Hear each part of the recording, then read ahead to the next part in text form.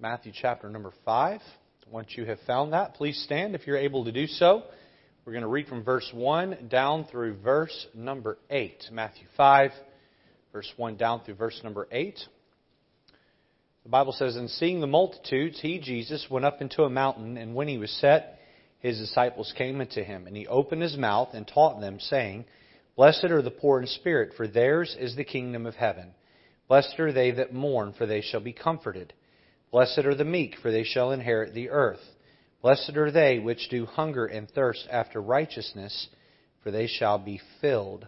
Blessed are the merciful, for they shall obtain mercy." Let's read verse 8 together. Can we do that? Here we go. "Blessed are the pure in heart, for they shall see God." The title of the Bible study tonight is this: A Heart with 2020 Vision. A heart with 2020 vision. I've been blessed with good eyes my whole life. I have not been blessed with great teeth. It just doesn't seem like that you get both good teeth and good eyes. Usually one or the other is not good. Sometimes people have both are not good or both are great. Usually one is not. My daughter's got braces and my son has glasses. So that's how that goes. And I have, I think, 3 missing molars in the back of my mouth. It makes eating meat fun and interesting. And but God gave me great vision. And I was told when I was younger I had 20/10 vision. Not a whole lot of people even have 20/20 vision. And so I thank God for that. But if you can see good with your eyes, but you can't see well with your heart, that's a problem. Verse number 8 says, "For blessed are the pure in heart, for they shall see God." Can you see God with your heart? Let's pray tonight. Lord, help us as we look at this Bible study and we look at the importance of having a heart that is right and clean and a heart that honors you and a heart that is able to see you no matter how good or bad life is going. And so, Lord, just work with us tonight. Show us, teach us, Lord, where we're allowing contaminants into our heart or out of our heart. And Lord, help us to leave here with a heart that is right and can see you clearly. In Jesus' name, amen. Please be seated. Thank you. All right, so a pastor took his congregation to a conference. And it was a conference on the home. So all these families pile up in cars and they drive off to this other church. And I mean, thousands of people at this conference. And one of these, world-renowned speakers, like a James Dobson type, come and are speaking on the home. And somewhere in the conference, the speaker used an analogy, and he said, the Bible says that the husband, the father, he's the leader of the home. He's to be the head of the home. And the children, they are the hands and feet of the home. They're the extension of the parents. And they are to be shot out into the world like an arrow to make an impact and a difference. And they're the hands and feet to get out there and get it. And the wife, well, she's the emotion or the heart of the home. And she keeps the heartbeat of the home just right. And well, the pastor got up in his pulpit the next Sunday morning, and many of the families of his church had gone to this conference. And he said, "I've been thinking about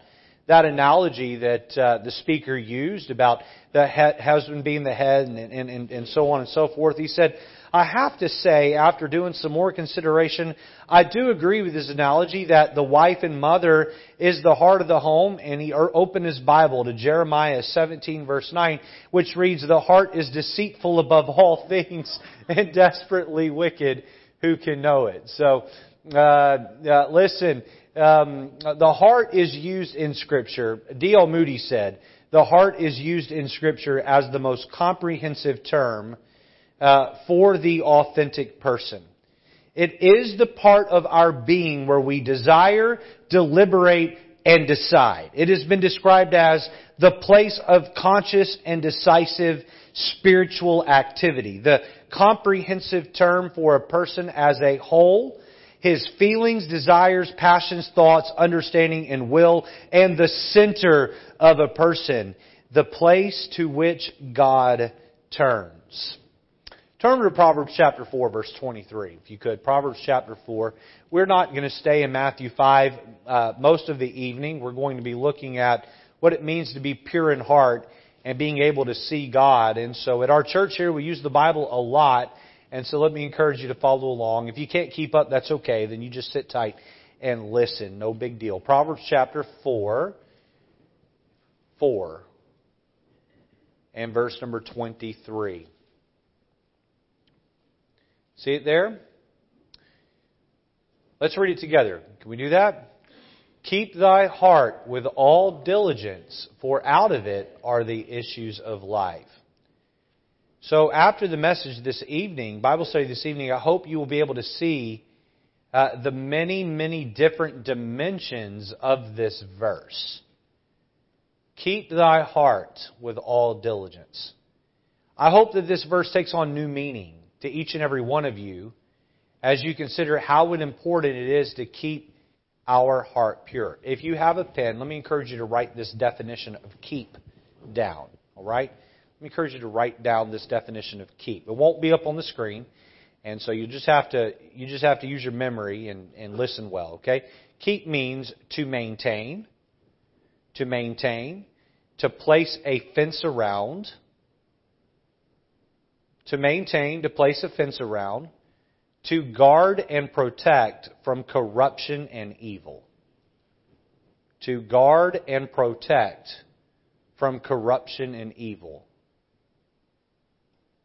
To maintain, to place a fence around, to guard and protect from corruption and evil. Let's say that I lived in a neighborhood where there was a lot of crime.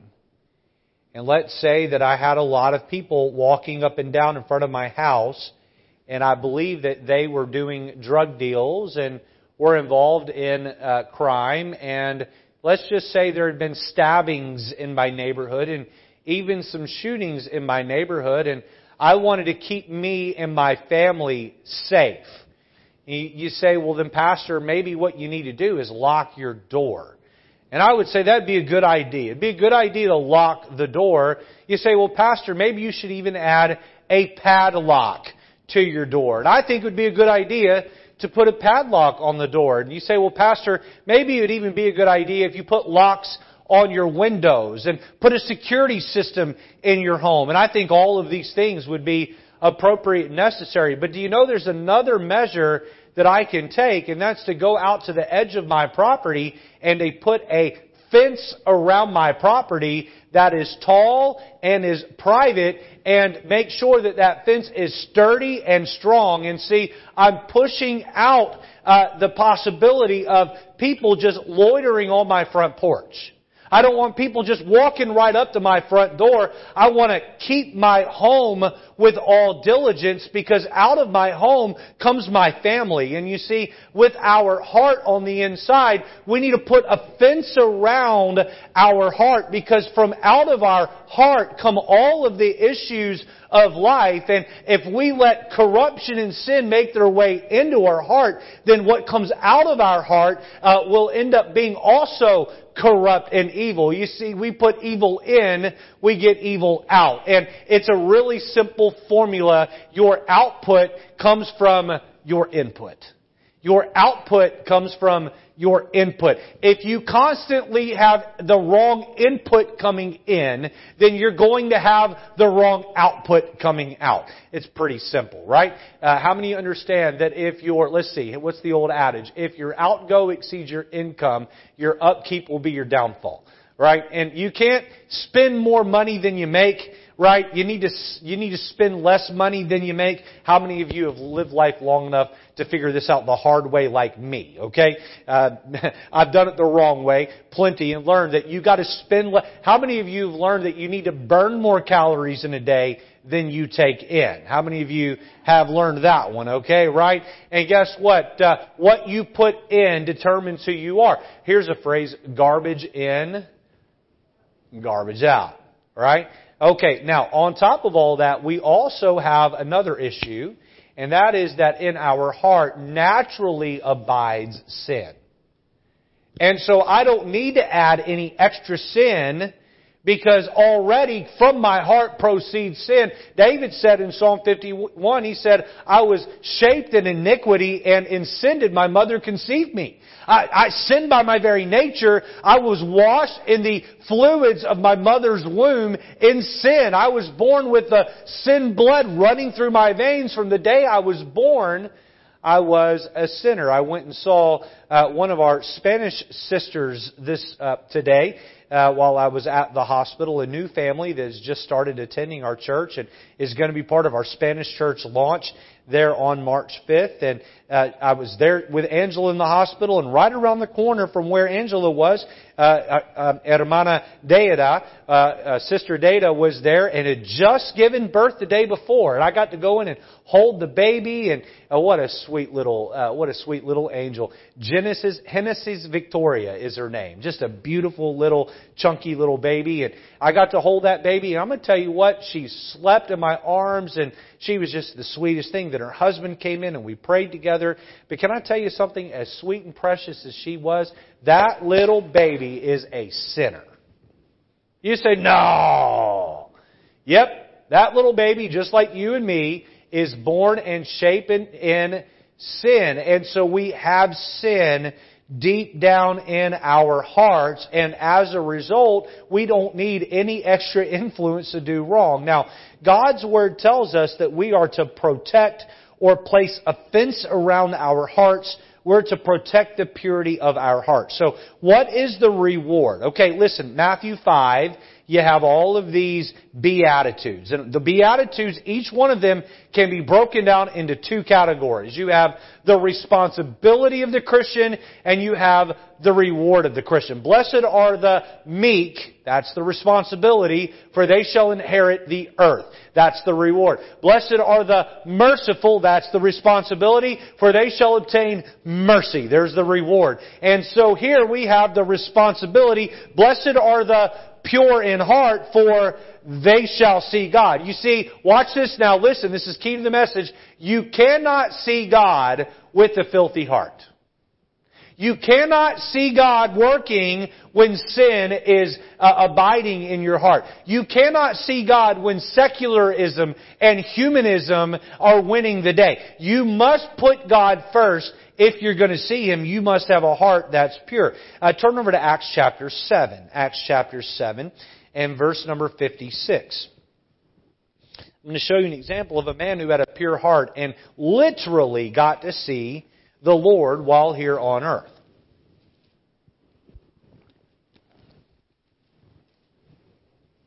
Acts chapter number 7.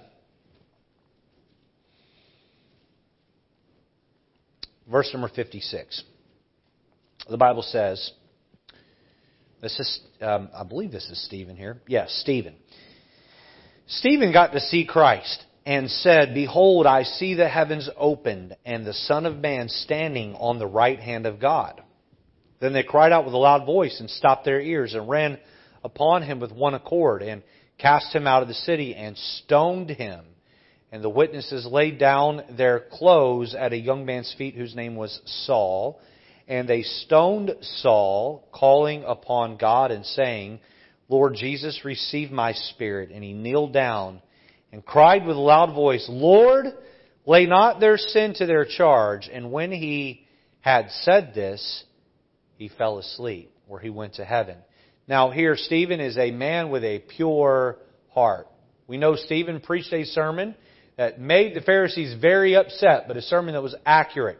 Stephen was a man full of the Holy Ghost. He was a man with a pure heart, and he literally got to see Christ.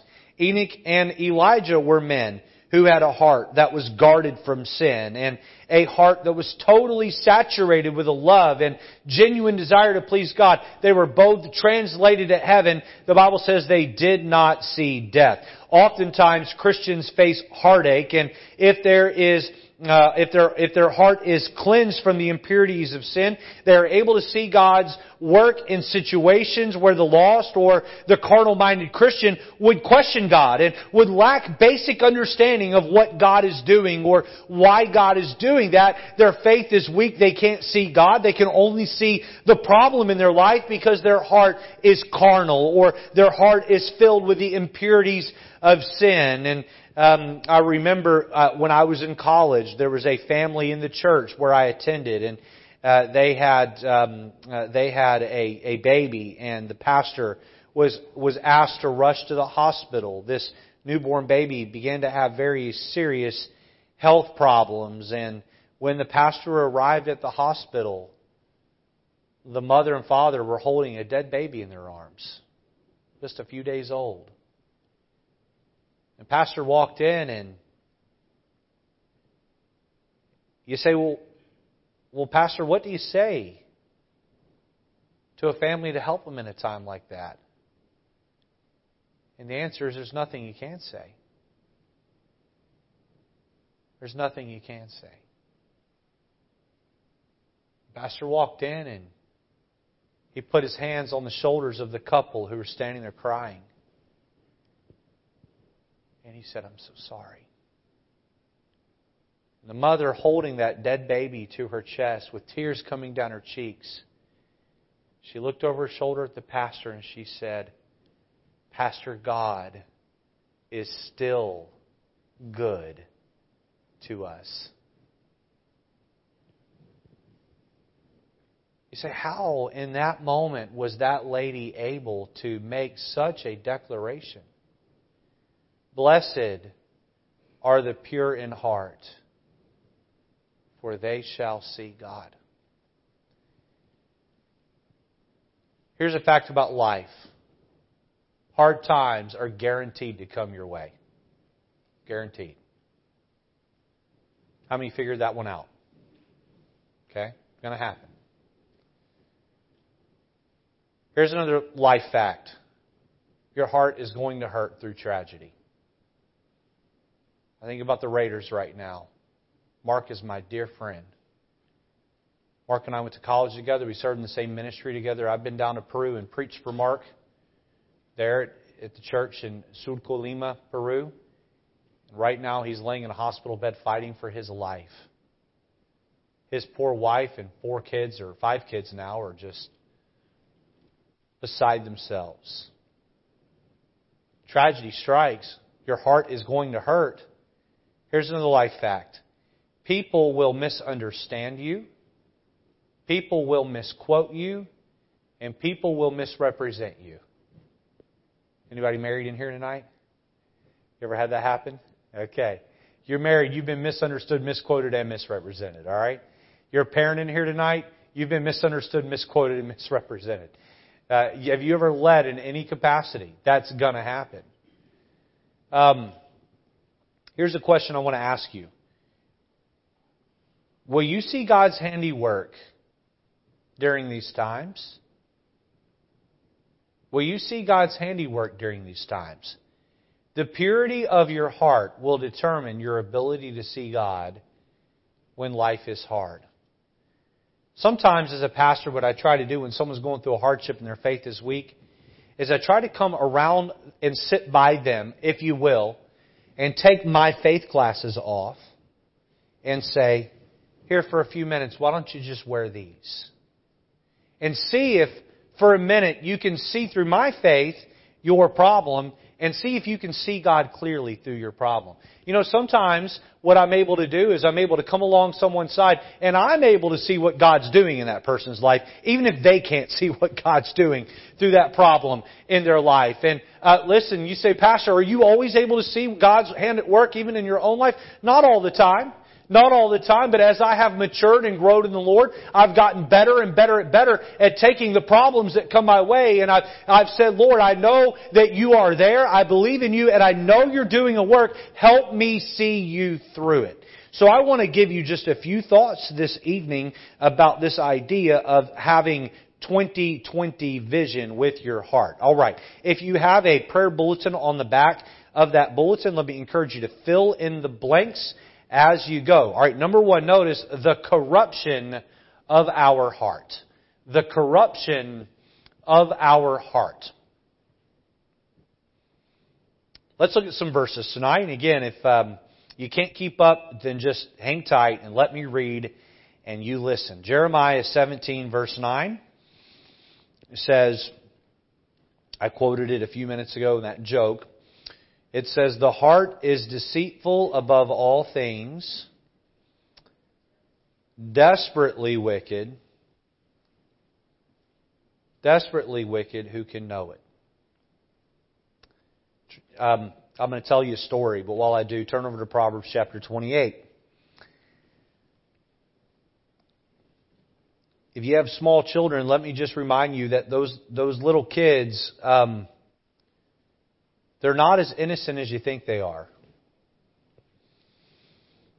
Good friends of ours from another state, I won't use their names, I'll just be vague on purpose. None of you here know who they are, but remember when their daughter was 4 years old, the teacher had sent home a note to the family and said that your daughter did this and this and this at school, and here's the discipline for your 4-year-old child. And the mother was just beside herself. My child is perfect, and she's an angel, and she would never do anything wrong. And so she typed up this long email to send to the teacher, and she sent it to my wife first to proofread it and give her thoughts. And so I'm sitting there, I think I'm eating a bowl of cereal or something, and my wife is reading this email to me. I about spit my Cheerios all over the table, laughing so hard.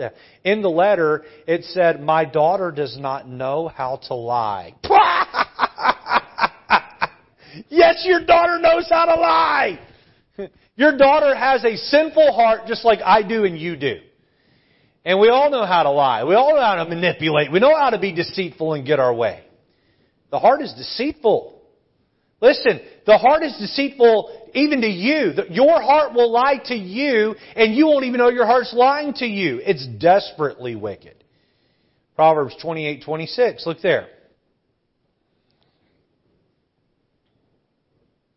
He that trusteth in his own heart is a fool, but whoso walketh wisely shall be delivered. You can't trust your heart. You go trusting your own heart, you're a fool. You know the biggest, Proverbs 12. Turn it back a few pages to Proverbs 12. The biggest lie you can tell yourself is, oh, I would never do that. Oh, I would never do that. I would never cheat on my wife. I would never cheat on my husband. I would never say that. I would never go there. Listen, I am just as capable of any sin as the lowest scumbag walking planet Earth right now.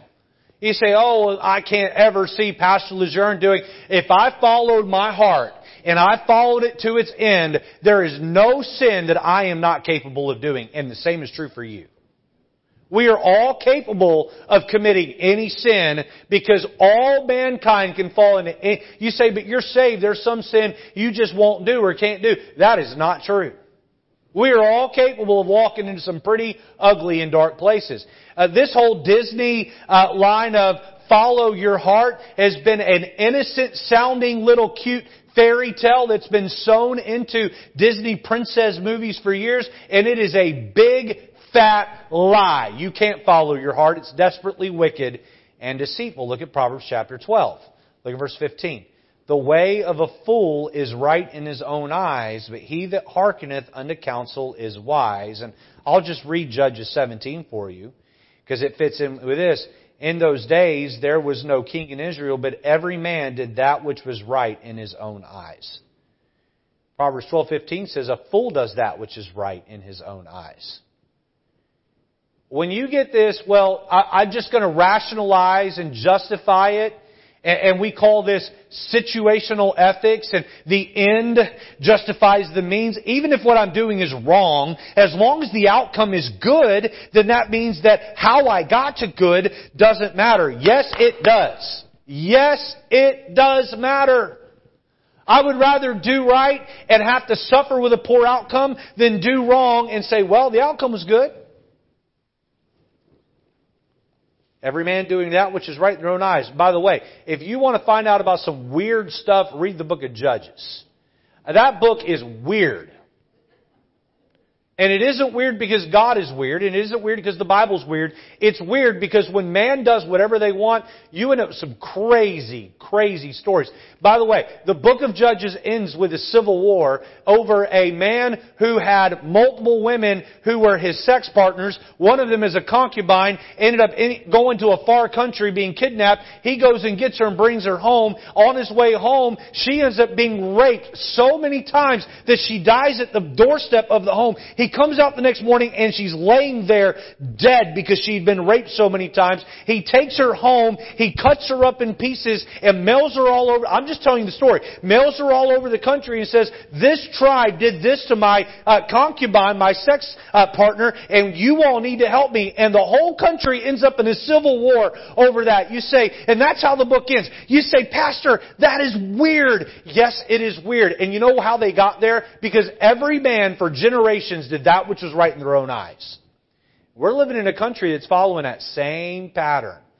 You don't do right for right's sake. You do right because the Bible defines right and wrong, not culture, not man's opinion. Listen, my heart is corrupt. Your heart is corrupt. And listen, I can fight the battle of lust and pride, and I can win it for 30 days in a row, and on that 31st day, I let my guard down that far, and all of a sudden, sin has slipped in my heart, and I'm doing wrong again. I can get along with my wife for 30 days in a row, and all of a sudden, I get in the flesh, and now all of a sudden, I'm being nasty toward my wife. You all know what I'm talking about tonight? The corruption of the heart. Now let's look at number 2. The channels to our heart. Now this is where it's going to get super, super practical, and I think this is really going to help some of you to understand where the problem comes from. Okay? Let me give you a letter A and a B here. Letter A, notice our eyes. Our eyes.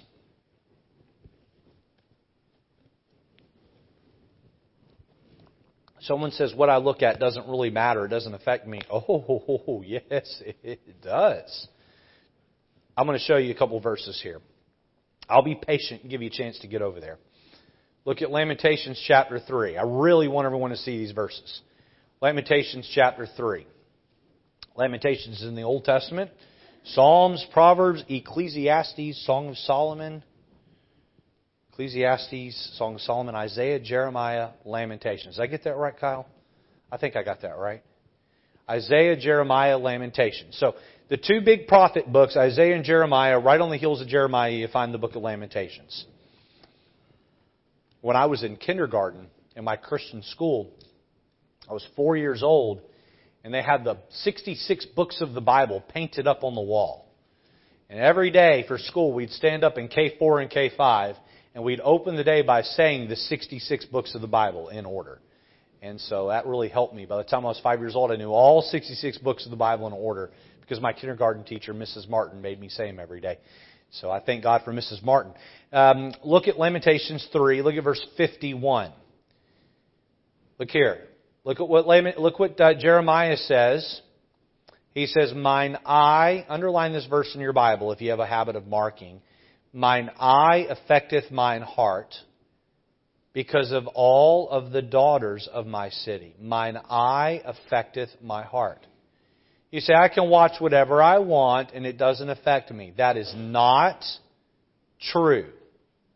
What you watch affects your heart. Turn over to Matthew chapter 5. Matthew chapter 5. And look at verse number 28.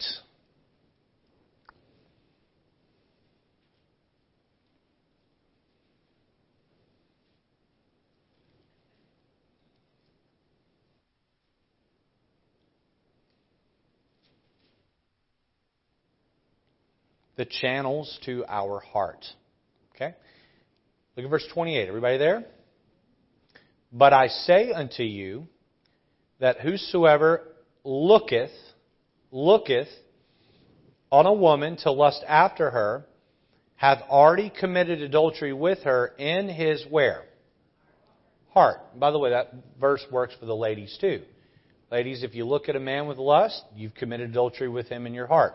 And ladies, don't look at a man with lust the way men look at a woman with lust generally. Women will look at a man and say, I wish my husband did this and like him, or I wish my husband went to work like him, like this. And you start comparing your husband to other men. That's just as much lust. But the larger point I'm trying to make here is not about lust. What I'm trying to say here is Jesus said, He said, you commit adultery with the woman, men, in your heart by looking at her. Looking at her. What you see is connected to what happens in here. Am I stretching Matthew 5:28 to make that point? I don't think I am. What you look at affects what happens in here. Do you know why the Lejeurnes have rules in their home about what our kids look at on screens? Because what they see here affects who they are in here. All right? Let me show you yet another channel to the heart, and then I'll make all of my applications. Letter B. All right? Let's talk about not only our eyes, but our ears. Turn over to Acts chapter 4. Not only what you look at affects your heart, what you listen to affects your heart. Acts chapter 4, look at verse number 18.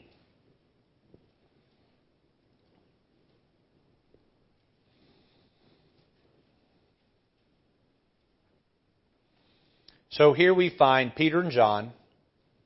They're preaching in the name of Jesus. Jesus is ascended to heaven. He's given them order to go and preach in Jerusalem. And they are preaching up a storm, and they are making a lot of powerful people really upset, and so they end up in custody over their preaching. Look at 18. And they called them and commanded them not to speak at all, nor teach in the name of Jesus. But Peter and John answered and said unto them, whether it be right in the sight of God to hearken unto you, whether it be right in the sight of God to hearken unto you more than unto God, judge ye. Look at verse 20. For we cannot but speak the things which we have seen and heard. Seen and heard. What we've seen and what we've heard has completely changed who we are and now what we say. What we've seen and what we've heard has affected our hearts. And you know what? What you put in your eye gates and your ear gates is what is in your heart. I can tell you exactly what's in your heart. You show me what you've been looking at and what you've been listening to. I can show you what's deep down in your heart. You say, Pastor, I'm passionate about this, and this. If you're passionate about those topics, it's because you've been putting them in your eye gate and you've been putting them in your ear gate. When someone sits down to talk with you, what are the topics that you like to talk about? If someone were to pull up your social media and scroll through what you put on Facebook or Instagram or what you post on Twitter or what you put on, I guess TikTok is one of the platforms now. What is on there is a direct reflection of what you've been putting in your eyes and in your ears. You see, if you're constantly talking about the Bible and you're talking about God and you're talking about truth, it's because you've been looking at the Word of God and you've been listening to the Word of God. You've been looking at devotionals and commentaries and scriptures. You've been listening to preaching and you've been watching YouTube videos about Bible studies and you've been listening to Bible studies. And so that is what comes pouring out of you because you cannot help but speak the things which you have seen and heard. Many people, they want to talk about sports. Oh, they love to talk about sports. Other people like to talk about working out, right? Or they like to talk about hiking, or they like to talk about, politics, or they like to talk about, eating healthy. Fill in the blank, and it just comes pouring out of them because it's going in their eyes and it's going in their ears, and so it's a direct reflection of their heart. By the way, this is why it is terrible for men to be mixed up into pornography. Because what you're putting in your eyes, in your ears, is corrupting your heart. Can I give you another one that we're guilty of? We listen to music that glorifies sex and sin and Satan. And listen, I'm not going to talk about a particular genre of music. I'll say this, there's a lot of quote-unquote Christian music that's all about me. and you're listening to music that's all about my struggle and my problems and my heartaches and my struggles and the storms of my life, and it's me. And it isn't just contemporary Christian. There's some music that's put out by Christian Bible colleges. It's me. How about this? Holy, holy, holy, Lord God Almighty. Amen? How about music that puts the attention on the Lord? How about music that makes it about how wonderful and awesome and great our God is? You see, when you're putting yourself in your eyes and ears, then you become very full of yourself. The channels to our heart. Now, let me use an example here, and then we'll move on to number 3. Because as I'm laying this out, the next point builds on what we're covering, but boy, it is just as crucial and important. How do you guard your physical health? All right? What you put in your mouth determines your health. We understand this, right? If you eat poorly, you're going to feel poorly. Right? Now, when you're young, you can get away with it for a little while. But as you get older, boy, you really got to be careful what you eat. Amen? If you're older and you know what I'm talking about, raise your hand. Okay. All right. I'm getting there. Okay? All right. And so I quit drinking regular Coke and started drinking Coke Zero. And now I've even limited how much of that I drink. I used to drink 3 or 4 cups of coffee a day. Now I'm down to 1 or 2. And I used to go out and eat, hamburgers all the time. And now I still go out and eat hamburgers all the time. I haven't got it all figured out, okay? But listen, if you put if you are malnourished in what you eat, your body's going to be malnourished. Now, how do you eat with your heart? You eat with your heart, not with your mouth, but with your eyes and your ears. So if you're putting the wrong things in your eye gates and your ear gates, then that's a problem. Now, did you know that if you sit around all day and watch sports, something that isn't sinful has now become sinful? Because you've elevated sports in your eye gates and ear gates above God. So God is no longer number 1 in your heart. Sports is number 1 in your heart. Did you know that if you watch politics all day, no longer is God number 1 in your heart? You see the problem here? What goes in our eye gates and our ear gates needs to be the Lord. Now, notice number 3. Not only the channels to our heart and the corruption of our heart. Number 3, notice the conduct from our heart. The conduct from our heart. So, what comes out of the heart? Notice letter A, our mind. Our mind. Okay? Our mind. Turn over to Genesis chapter 6. Let me just say while you're making your way over there. This is the guy right here that was addicted to sports 10 years ago. My favorite channel on TV, Brother Kyle, was ESPN. I'd watch 7, 8, 9 hours of ESPN every week.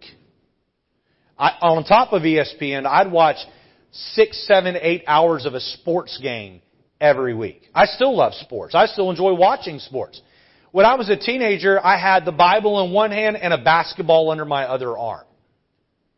And God had to work in my heart at Christian camp about basketball being my idol. Okay? And so I have made the mistake of elevating sports above God.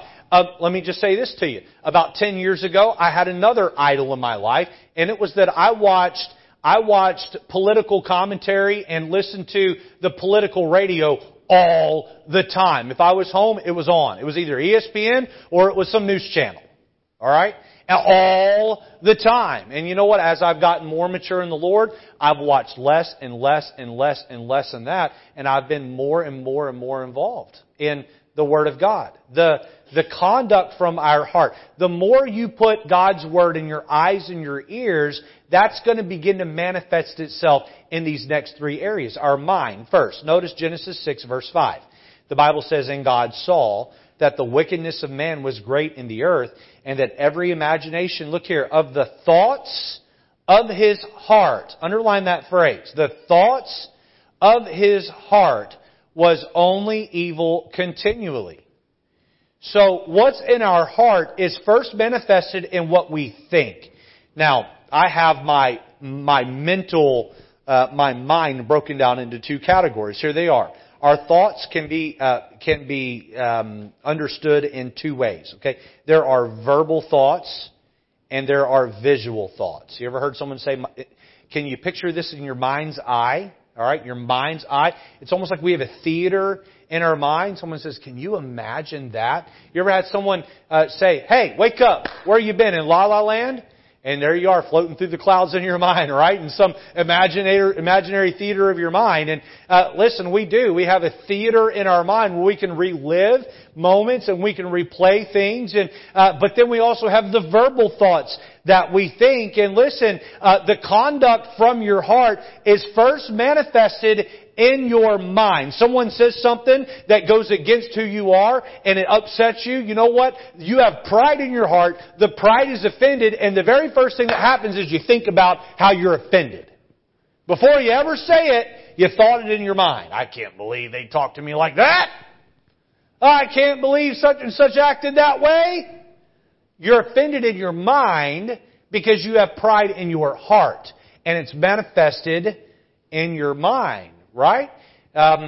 You ever had a time in your life where maybe you were tempted to take something that didn't belong to you? We've all stolen at some point in our life.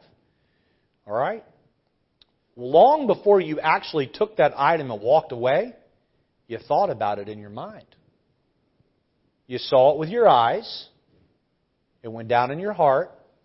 You thought about it in your mind. Our mind. Notice letter B, our mouth. Our mouth.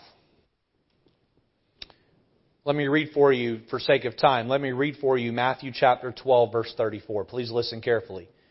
O generation of vipers, Jesus is speaking to the Pharisees, how can ye, being evil, speak good things? If you've got evil in here, you're not going to get righteousness out of here consistently. How can ye, being evil, speak good things? Listen to this phrase. For out of the abundance of the heart, the mouth speaketh. You see, if evil is in here, you cannot continue to have good come out of here. And if good is in here, you're not going to have evil continue to pour out of here. Now, can you see, I look at the right thing with my eyes, and I listen to the right thing in my ears, and my heart becomes full of the right thing, and then I think about the right thing, and then I begin to speak the right thing. Or I look at the wrong thing with my eyes because I'm watching filth on TV and I'm listening to filth with my ears, and that filters down into my heart, and then my heart becomes filthy, and then I think about filthy things, and then I begin to speak filthy things.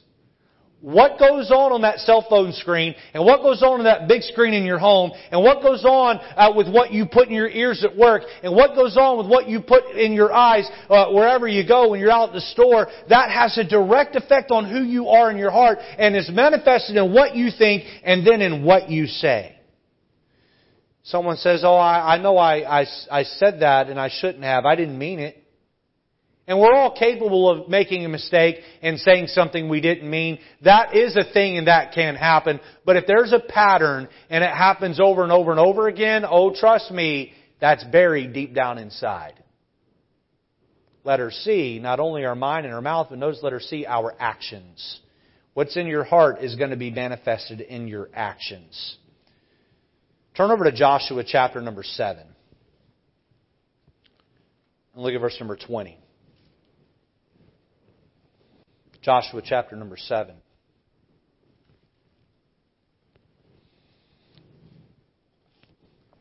If my energy's a little low tonight, I spent a good chunk of time in the hospital over the last 24 hours with my wife. And my throat's a little raw tonight. So thank you for being patient with me. Acts 7. Look at verse number 20. Here we find the story of Achan. The nation of Israel is getting ready to conquer their promised land, and they're getting ready to go in and take Jericho. Jericho is the first fruits. It's the first city they're going to conquer, and God says, tell the people, do not take a single thing. Everything in the city, belongs to me. It's the principle of the tithe, the first fruits. Everything belongs to God. Everything of the first belongs to God. So they were not to take anything. Look at Acts 7, look at verse 20. And Achan answered Joshua and said, Indeed, I have sinned against the God of Israel, and thus have I done. Okay, what's that next word? When I saw, underline the word saw. When I saw, notice the eyes, how they affect the heart. When I saw among the spoils a goodly Babylonish garment and 200 shekels of silver and a wedge of gold of 50 shekels weight. Look here. Then that next word, coveted. Okay? So he saw with his eyes, he coveted in his heart. So underline the word coveted. I saw, I coveted. And what's that next two words? Took them. Alright? There's the action. I saw with my eyes, it affected my heart where I coveted, and then notice it came out in his actions. He took them, and behold, they are hid in the earth in the midst of my tent, and the silver under it. You see, long before anyone ever commits adultery, they looked with their eyes at someone, and they felt things in their heart they shouldn't have. And then they thought about the adultery in their mind, and then they talked about the adultery with their mouth, and then they ended up in bed with someone who wasn't their spouse. You see the process there? What you look at and what you listen to matter. Oh, they supremely matter. Number 4, notice lastly, the cleansing. Well, I guess we've got 2 more here. The cleansing of our heart. The cleansing of our heart. Turn over to Psalm 119. Psalm 119, if you've not memorized the first 11 verses of Psalm 119, let me encourage you to do that. This is a beautiful, beautiful passage just filled with truth that will help keep you from sin during time of temptation, especially verses 9, 10, and 11. 9, 10, and 11 are extremely, extremely rich and give us God's formula of how to cleanse our heart. So you have looked and listened to the wrong thing for years, and you've said, what I look at doesn't matter, it doesn't bother me, it doesn't affect me. I can watch adultery on the TV screen. It doesn't matter. I can see women running around scantily clad in a movie. It doesn't matter. I can have a sex scene in a movie. It just doesn't matter. I can go to work and listen to people curse, and it just doesn't matter. It doesn't affect me. I can listen to dirty jokes, and it just doesn't affect me. It doesn't matter. I can pick my shows on Netflix or Amazon Prime, and I can put that in my eyes and ears. It doesn't affect who I am. And I'd say, oh, yes, it does. It's manifested in the way you live your life. It's manifested in the words you say. It's manifested in the thoughts you think. You say, well, Pastor, what do I do now? I've done that for years, and now my heart is filled with corruption. What do I do? Look at verse 9. Wherewithal shall a young man cleanse his way? Oh, there's the question. By taking heed. That means by paying strong attention according to thy word. With my whole heart have I sought thee. With every fiber of my being have I sought thee. How do you do that with your heart? By beholding the Word of God with your eyes and your ears. Oh, there's so many ways we can take that in. Oh, let me not wander from thy commandments. Thy word have I hid in mine heart, that I might not sin against thee. Some people say the Bible just, the Bible isn't really the answer to all of life's problems. Well, you may say that's just a simplistic answer. It's an overly simplistic answer. Brother Kai, I just happen to believe the Bible's got the answer to life's problems. Amen? I just think it does. I think if you read it over and over and over again, God will help you understand it. I think if you go to church and listen to it get preached, the Word of God will convict you. And I think if you'll give your life to living by the Word of God, not just partially, not just casually, you'll say, I'll be labeled a radical. Guess what? You'll be a radical with a clean heart that can see God. That's a pretty good way to live, isn't it? God's Word is the cleansing agent that washes away the impurities of sin. How many here have ever had a pot where you burnt something on the inside of it? If you're like me, I don't know how to cook. Anytime I cook, I burn the bottom of the pot. Brother John, you there with me? Amen? You're right there with me? And you know what? Anytime that happens, I'll put like a gallon of Dawn liquid soap in the bottom of that baby, and I'll get the water as hot as I can. And I'll get water and Dawn soap in there, and then I'll let it sit for sometimes 8, 9, 10 hours. And you know what? All of a sudden, that which I could not get off no matter how hard I scrubbed, now begins to loosen up and come off. And I can get rid of it. Right? And when we've spent years caking sin onto our heart, burning sin into our life, you need God's Word concentrated on that heart, and you need the hot water of hot preaching to come in and mix with that right there. And guess what? You let that sit there for years, and you know what? Slowly but surely, that begins to flake off, and all of a sudden you begin to have a heart that's right and pure before the Lord. We must consume God's Word. We must consume it through our eyes. You have to read God's Word. There's no way around it. Read the Bible every day. We must consume God's Word through our ears. We must listen to God's Word through the pastor and his preaching, through the life group hour. Get the audio Bible on your phone. There are so many apps out there now that have dramatic reading of the Bible. I told you, I listen to the Bible being read every time I take a shower. I get in the shower and I get through between my shower and then putting my 4 hairs on my head in place and brushing my teeth. I get through a good 4 chapters of the Bible, if not more, every single morning or evening that I shower and get ready in the morning or get ready at night. And so, listen, you can go through a whole book in a week or 2. In the shorter books, you can go through a whole book at one time. And so, put God's Word in your heart. You say, I don't like to read. I don't have the attention span. Then let them read it to you. Listen, get your hands on the archive of our page here and listen to preaching. Once we have fed God's Word into our hearts, it will cause us to have a mind that is godly. It will, by meditating on God's Word, it will help us to have a mouth that shares God's Word with both the saved and the lost. Here's what I found. The reason why so many Christians don't tell people about Jesus is because they're not putting Jesus in their eyes and ears consistently. Because if you're looking at God's Word and you're listening to God's Word and you're looking at salvation and you're listening to salvation, then you just can't help but tell everybody that Jesus wants to save them. The reason why Christians don't want to tell people is because they're too busy watching filth on TV and listening to filth on the radio, and it's not in their heart, and so they're not going to tell anybody about Jesus. Your lack of your witness is telling on you that your heart is not right with God.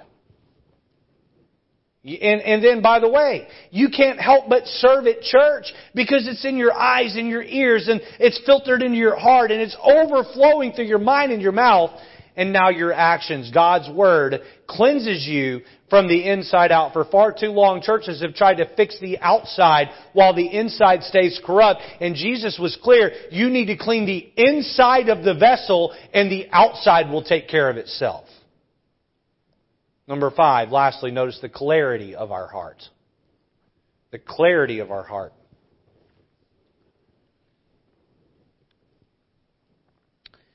Back in our text, Matthew 5, the Bible says, Blessed are the pure in heart, for they shall see God. This is a heart that is in step with the Lord. It's a heart that can see God at work, no matter how bad things get. I finish with a story. A story I've told maybe once or twice, but a long time ago. I was a Bible college student. I was probably 19 years old, living in Middle River, Maryland, a suburb of Baltimore. Actually, I was living in Essex, but my bus route before I had gone off to college was in Middle River, Maryland. And I married Angela, and we'd bring Matthew home to our little apartment there in Middle River some years later. I was 19 years old. Just a young, unpolished, wet behind the ear, really dumb Bible college kid who thought he knew everything. All right? You know the type of the Kyle. You were never that way, but I was, okay? And so I'm out and I'm visiting my old bus route and really just around the corner from where I end up living. And there was a playground area, and there I was in that playground area, and I was inviting some kids to ride the church bus the next day. And I'm getting ready to walk away. I've got a shirt and a tie on, and no jacket, but a shirt and a tie on. And this guy comes pulling up, and I got a pocket full of gospel tracts and a New Testament and bus flyers in my hand. This guy comes pulling up on a motorcycle. He's got a leather vest on. He's got tattoos up and down his neck. He's got piercings into his eyelids and up and down his ears. And I mean, he just looks like the stereotypical motorcycle dude. All right.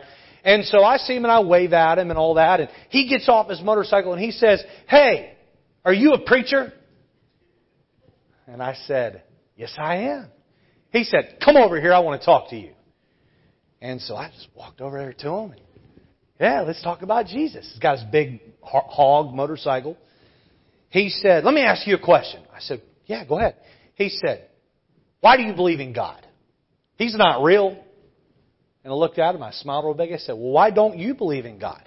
I just turned the question back around. I don't believe in that. I don't believe in that stuff. And God's not real. I don't know why you waste your time on superstition. He told me his name. I don't remember it all these years later. That was 19 years ago, 20 years ago. I looked at him and I said, I tell you what, this is a tactic I had learned in college. I said, let me ask you a question. I know you don't believe in God, but hypothetically, let's say there was a God. And hypothetically, let's say there was a heaven and hell. And hypothetically, let's say the Bible is true. Can I take 5 minutes of your time and show you what the Bible says about how this hypothetical book can tell you how to get to hypothetical heaven and not go to hypothetical hell? He said, go for it. So I walk him through the gospel. It took more than 5 minutes, but I walk him through the gospel. And I get down to the end and I said, I believe that this book is real, and I believe there is a heaven and hell, and I believe Jesus died for your sins, and I believe if you'll open up your heart right now, He'll save your soul and take you to heaven. I said, are you ready to give your heart to Jesus? And he just started to cry. And you ever have the Holy Spirit just take over and give you words and you didn't even know what was coming out of your mouth? I looked at him and I just asked him this question. And again, this wasn't for me. I was a 19-year-old kid who knew nothing about human psychology. I just looked at him and I said, we'll call him Mark. I don't remember his name. I said, Mark, what happened? And he looked up at me and he said, when I was your age, I was going through a grocery store checkout line down in Alabama, and I met the sweetest little Asian American girl. And I asked her out on a date, and she said, I'll go on a date with you, but it's got to be to church. You go to church with me, I'll go on a date with you. He said, I didn't look anything like this. I didn't have any tattoos or piercings. He said, I didn't even own a motorcycle. He said, I was just, young and naive, but he said, I went to church with her. And it was a non-denominational church. We went, we sat there. He said, the preacher preached a sermon and I sat and listened, got up and left. And I came back the next week and got up and left, came back the next week with her. And he said, I could tell she wanted me to go forward and make some kind of decision. And so at her prompting, I walked forward after the third or fourth week. And he said, someone sat on the front row and they took a Bible and they showed me exactly what you just showed me. And he said, then he pushed me to pray this prayer. And he said, I didn't do it because it was from my heart. I did it because I could tell that was going to please her. And so I prayed that prayer with the man. And when I got done, boy, she was just so excited. And we began to date. And she was passionate about me. And I was passionate about her. He said we never slept together. We were virgins, but we got engaged. And right after we got engaged, she went to the doctor for a physical. And she found out that she had terminal cancer. And he said, before I could even marry that girl, just a handful of weeks later, she was dead. He looked at me and said, you're going to tell me there's a God? All the murderers and rapists walking around the streets get to go free? And you're going to tell me there's a God that would take her and let them live? He said, if I'm going to believe in your God, you're going to have to explain that one to me, buddy. And again, I'm this 19-year-old little college kid who doesn't know much of anything. I'm still trying to learn the Bible. And I just was praying to the Spirit of God the whole time, and I'm saying, God, I don't know what I want to say to this guy when he's done. And here's what I told him. I said, sir, I don't have the answer to your question. But I know this. You have put a wall between you and God. It isn't that you don't believe in Him. It's that you have grown to hate Him. I said, if you look at yourself in a mirror, all those tattoos and piercings, all that's about is you thumbing your nose at God and the creation He gave you. He began to cry. I said, I don't know if God will ever tell you on this side of glory why He took her home to heaven. But I know this, as long as you have corruption in your heart and a wall between you and God, you will never, ever know the answer to that question. You see, he could not see God because he had filled his heart with corruption. What I'm saying to you tonight is you may not be Mark on the motorcycle in Middle River, Maryland. But to the degree that you've let sin come into your heart by looking and listening to the wrong things, you cannot and will not see God's hand at work in your life through those troubles and heartaches and sorrows and even the victories and joys that come your way. You want a heart with 20/20 vision? You have to have a heart that is pure and right before God. Then and only then will you be able to see God's hand at work in your life. Let's have our heads bowed and eyes closed this evening. Every head bowed, every eye closed. Blessed are the pure in heart. Every now and then it's a good idea to take inventory of our own day-to-day schedule. What are we looking at? What are we listening to? Why don't you take a moment and ask God to help you make sure those things are in balance? Why don't you ask God to help you to cleanse your heart so that you can see your Maker at work in your own life? Take a moment right where you are, and then I'll close this in prayer.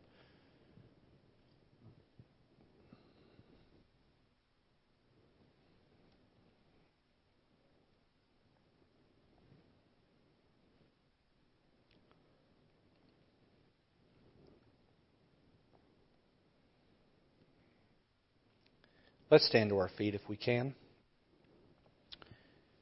Lord, as we pray to dismiss and go home, I pray You'd help us tonight to be people who have a heart that's right before You. Lord, we are already born with a slant towards sin.